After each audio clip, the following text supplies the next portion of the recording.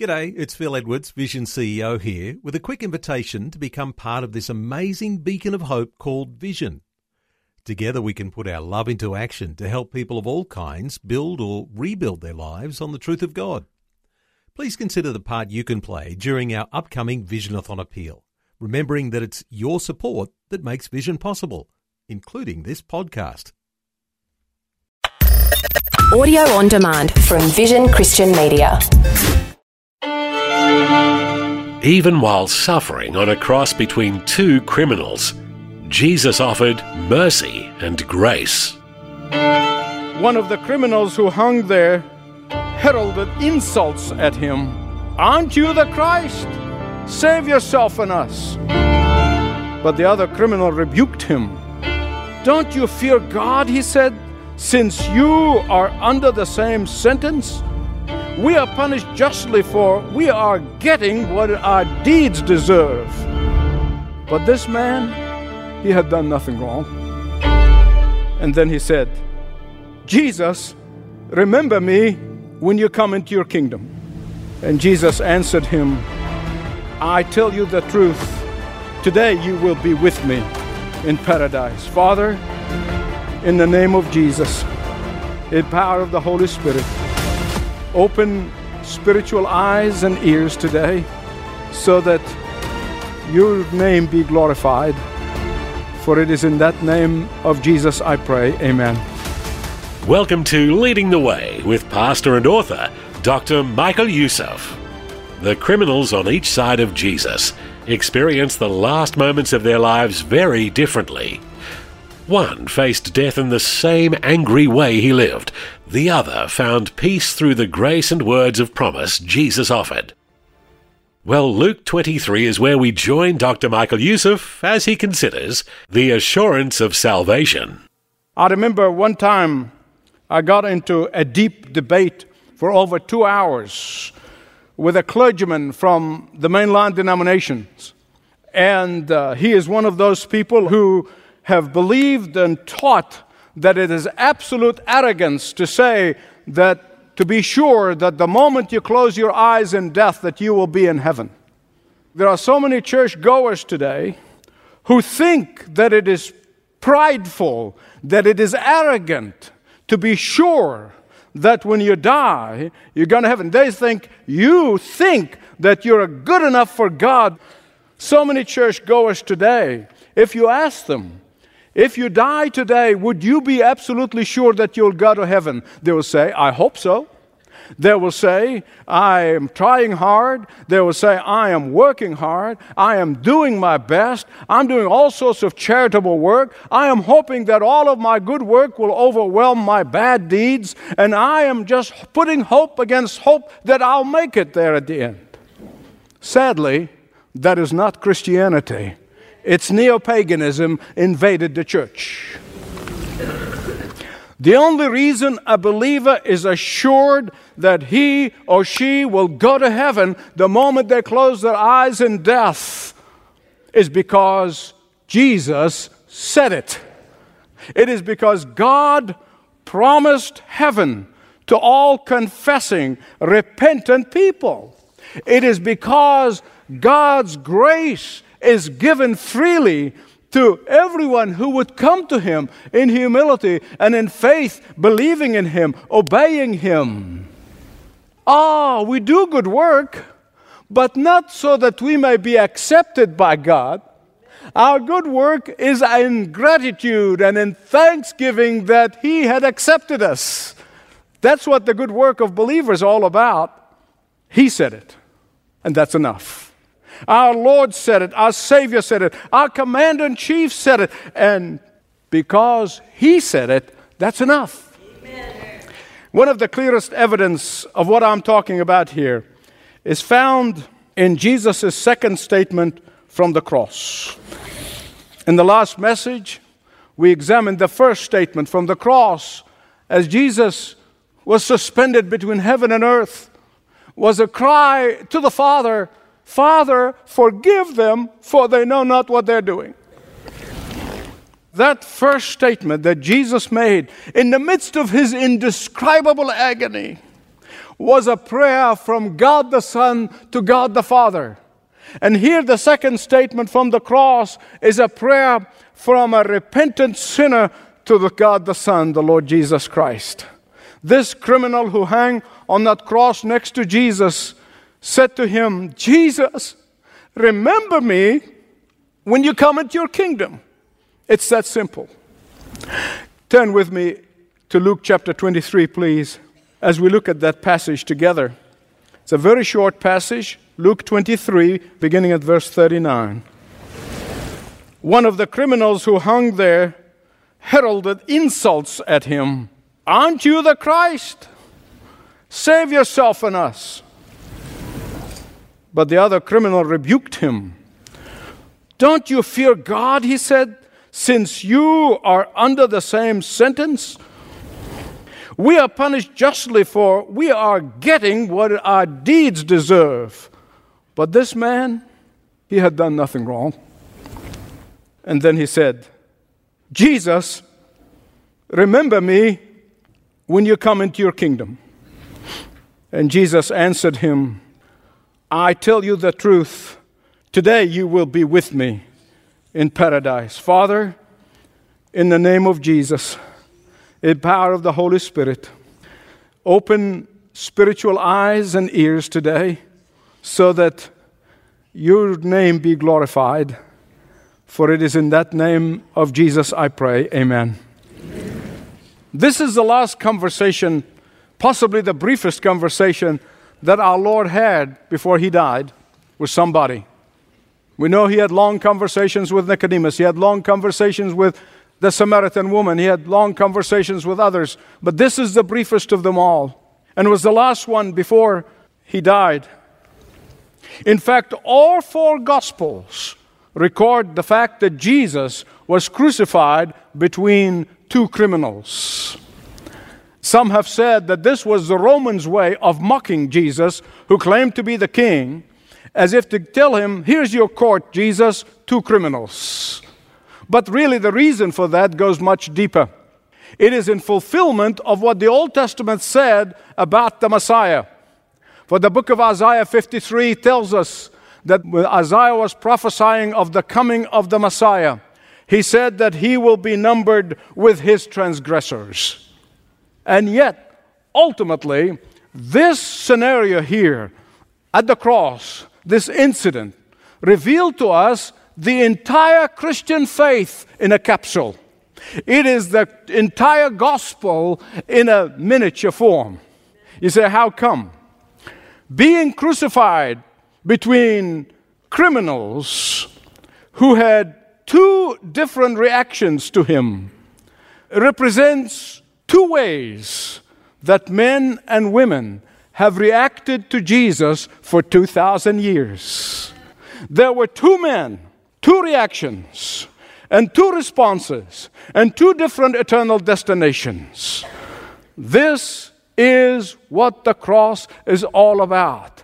The cross divides. I know there are some people out there anxious to give Jesus a good marketing format. They want to make him palatable. They want to make him acceptable. They want to make him respectable. But the reality is the cross of Christ divides those who accept and those who reject. Both of these men represent all of humanity. Both are equally near Christ. Both saw and heard what had taken place in the last 6 hours. They both were dying men. They both were suffering acute physical pain. Both were sinners in need of forgiveness. Yet one died in his sin and ended up in eternal judgment, and the other one died forgiven, justified before God the Father, and went to paradise. Both men knew who Jesus was. But the unrepentant one said, "You're the Christ, aren't you?" Literally, "You're the Christ, aren't you? Why don't you save yourself and save us?" Almost in those words, you feel the depth of bitterness in this man's voice. You can sense it's the words of a rejected lover. It's a word of a disappointed and angry person whose hopes have been dashed and dreams been destroyed. Like Judas Iscariot, they probably were revolutionaries. They were zealots. And they hoped that Jesus is going to fulfill their political ambitions. They hoped that Jesus was going to help their career ambitions, that Jesus would fulfill their national dream, that Jesus would fulfill their hope of being liberated from Rome, that Jesus would do that. But now, as they see him on the cross, those hopes and dreams have been shattered. The people who are the most bitter toward God, the people who really have an intense hatred and anger with God, are the very people who have asked God to do something for them, and when God did not deliver exactly what they wanted, when they wanted, they become bitter toward God. So they spend their life, on the one hand, they deny his existence, on the other hand, fighting him. I often wondered how the atheists can really live with themselves. I mean, they're constantly fighting somebody they say he doesn't exist. Bless their hearts. If he doesn't exist, why are you fighting him? But listen to me. Here's the thing that breaks one's heart, because you see, they never saw God or experienced him as a loving father who cares for his children. They never understood, they never experienced him as a loving father who cares for every single detail in the life of their children. They know him as the man upstairs who come to him when they need something, and when they don't get it, they get angry with him. And beloved, don't forget that while the first man was reviling Jesus, so was the second man. They both were reviling Jesus. According to Matthew and Mark, they both reviled him. Oh, but something happened to that second man. Something happened that changed his life. Something happened that changed his heart. Obviously, he heard the first statement that Jesus made when he said, "Father, forgive them, for they know not what they're doing." And he never heard this before. For those who are being crucified often cursed their crucifiers, not forgave them. And that's something new to him. And it transformed his life. Those words transformed him from being a reviler to a repenter, from being a doubter to a believer, from being a bitter skeptic to a follower of Christ. Amen. Someone may ask, what are the evidence that this man was really repentant? Plenty of evidence. Let me give you at least 5. First, he was deeply concerned about his comrade, his compatriot, his blasphemy against God, and he began to rebuke him. Secondly, he acknowledged his own sin. And thirdly, he confessed Christ's innocence, that he was a righteous man. Fourthly, he stepped out in faith and acknowledged Jesus' power to save him, even though Christ was hanging helplessly on the cross next to him. And fifthly, he acknowledged that Jesus is the only way to heaven. He said to his comrade in arms, he said, "Man, you're about to face God, and you're going to end your life with blasphemy and bitterness toward God." These two comrades, these two fellow zealots, they were buddies. They were drinking buddies. They were golfing buddies. They were buddies. And they both were reviling Jesus until one turns his life over to Jesus and becomes saved. Now, beloved, people today say that the name of Jesus is controversial. And I agree. Of course it's controversial. Because you see, the name of Jesus is a rebuke. It is a rebuke for everyone who thinks that they don't need a Savior. It is a rebuke for everyone who thinks that they can save themselves. It is a rebuke for everyone who lives their lives in a foggy ambiguity. It's a rebuke for everyone who lives their lives in relativism and existentialism. It's a rebuke for everyone who claims that their life of sin is noble and an alternate lifestyle. It is a rebuke for everyone who is filled with pride of self. It's a rebuke. That's why it's controversial. You see, our world is just like that scenario at Golgotha. It really is. It's made up of two kinds of people. Those who revile Jesus and use his name as a swear word and a curse word, and those who love him. Those who reject him and those who welcome him. Those who crowd him out of their life and have no time for him, and those who trust him for everything in their life. Those who are empty and they come to him empty so that they may be filled, and those who feel they don't need him. It is those who want to be saved by him and cry out and say, "Save me," and those who try to save themselves. Two types of people. And you'll find them everywhere you go. This man said, "Remember me. Remember me." That's all he said. Remember me. Let me ask you this. Did he say, "Remember my good works"? No. Did he say, "Jesus, remember my good intentions"? No. Did he say, "Remember my sincerity"? Did he say, "Remember my political activities"?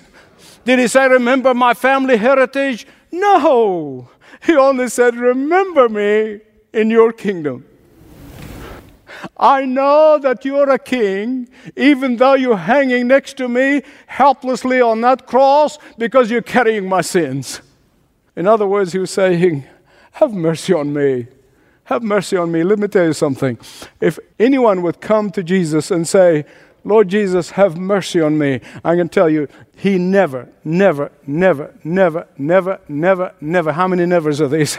never reject you. He will always give mercy, because that's his promise, and he keeps his word. This man did not ask Jesus to save him from the cross like the other one did. But he prayed for something far greater.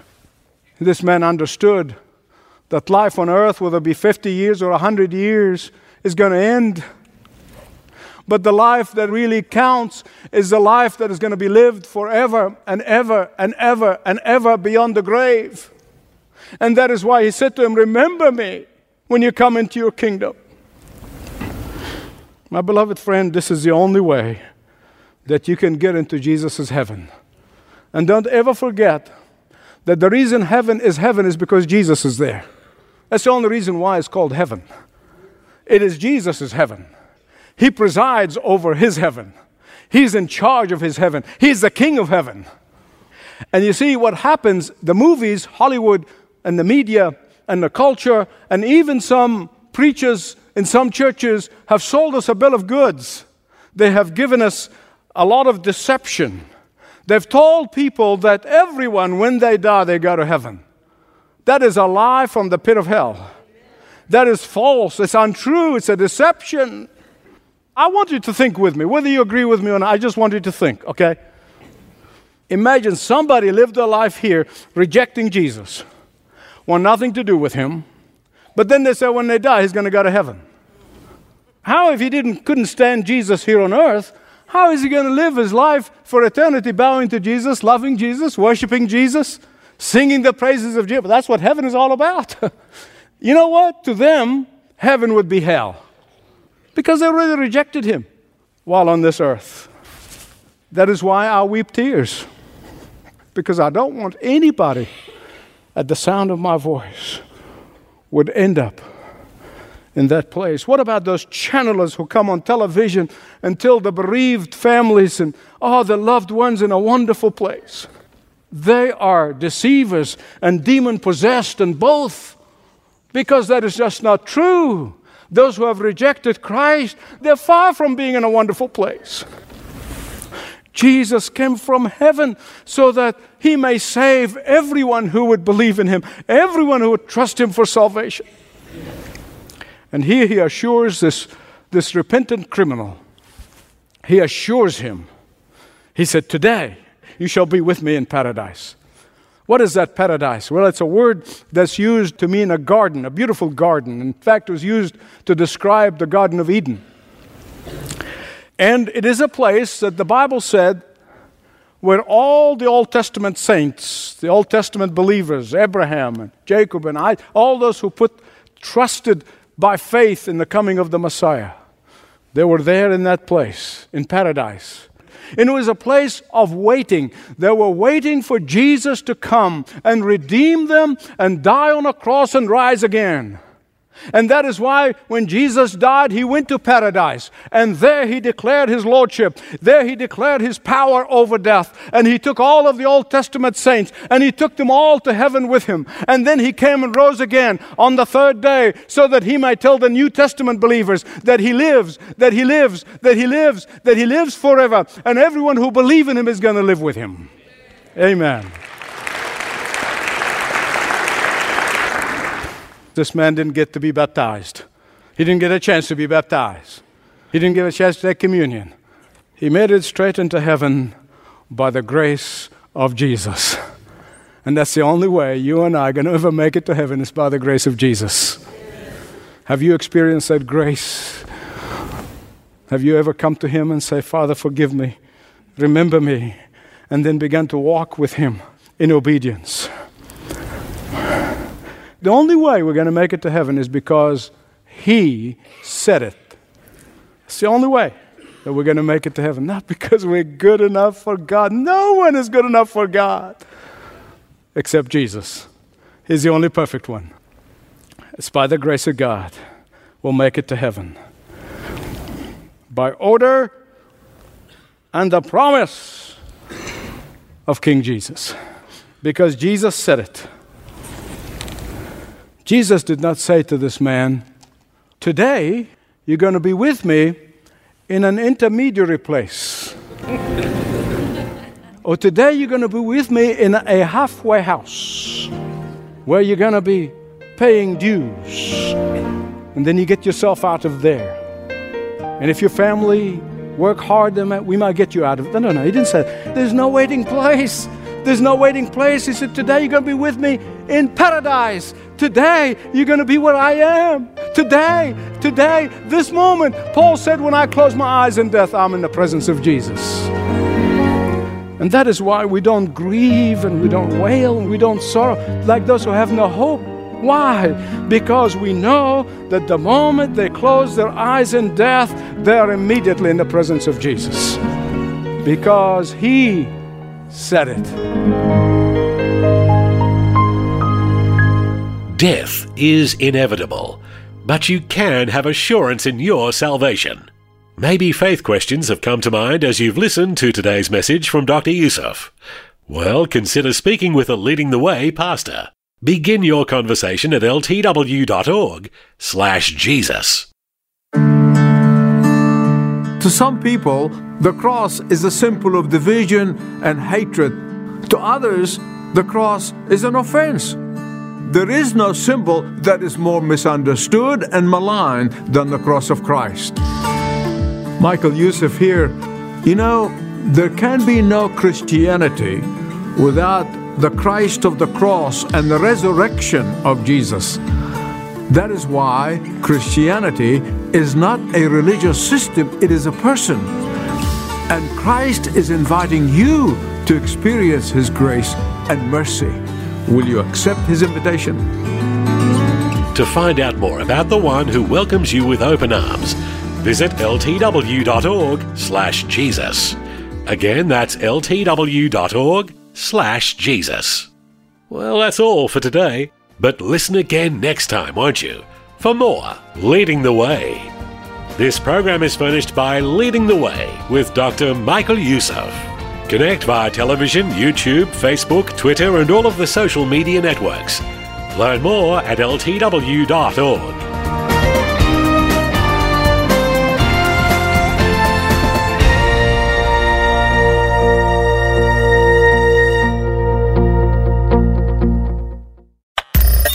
Thanks for for taking time to listen to this audio on demand from Vision Christian Media. To find out more about us, go to vision.org.au.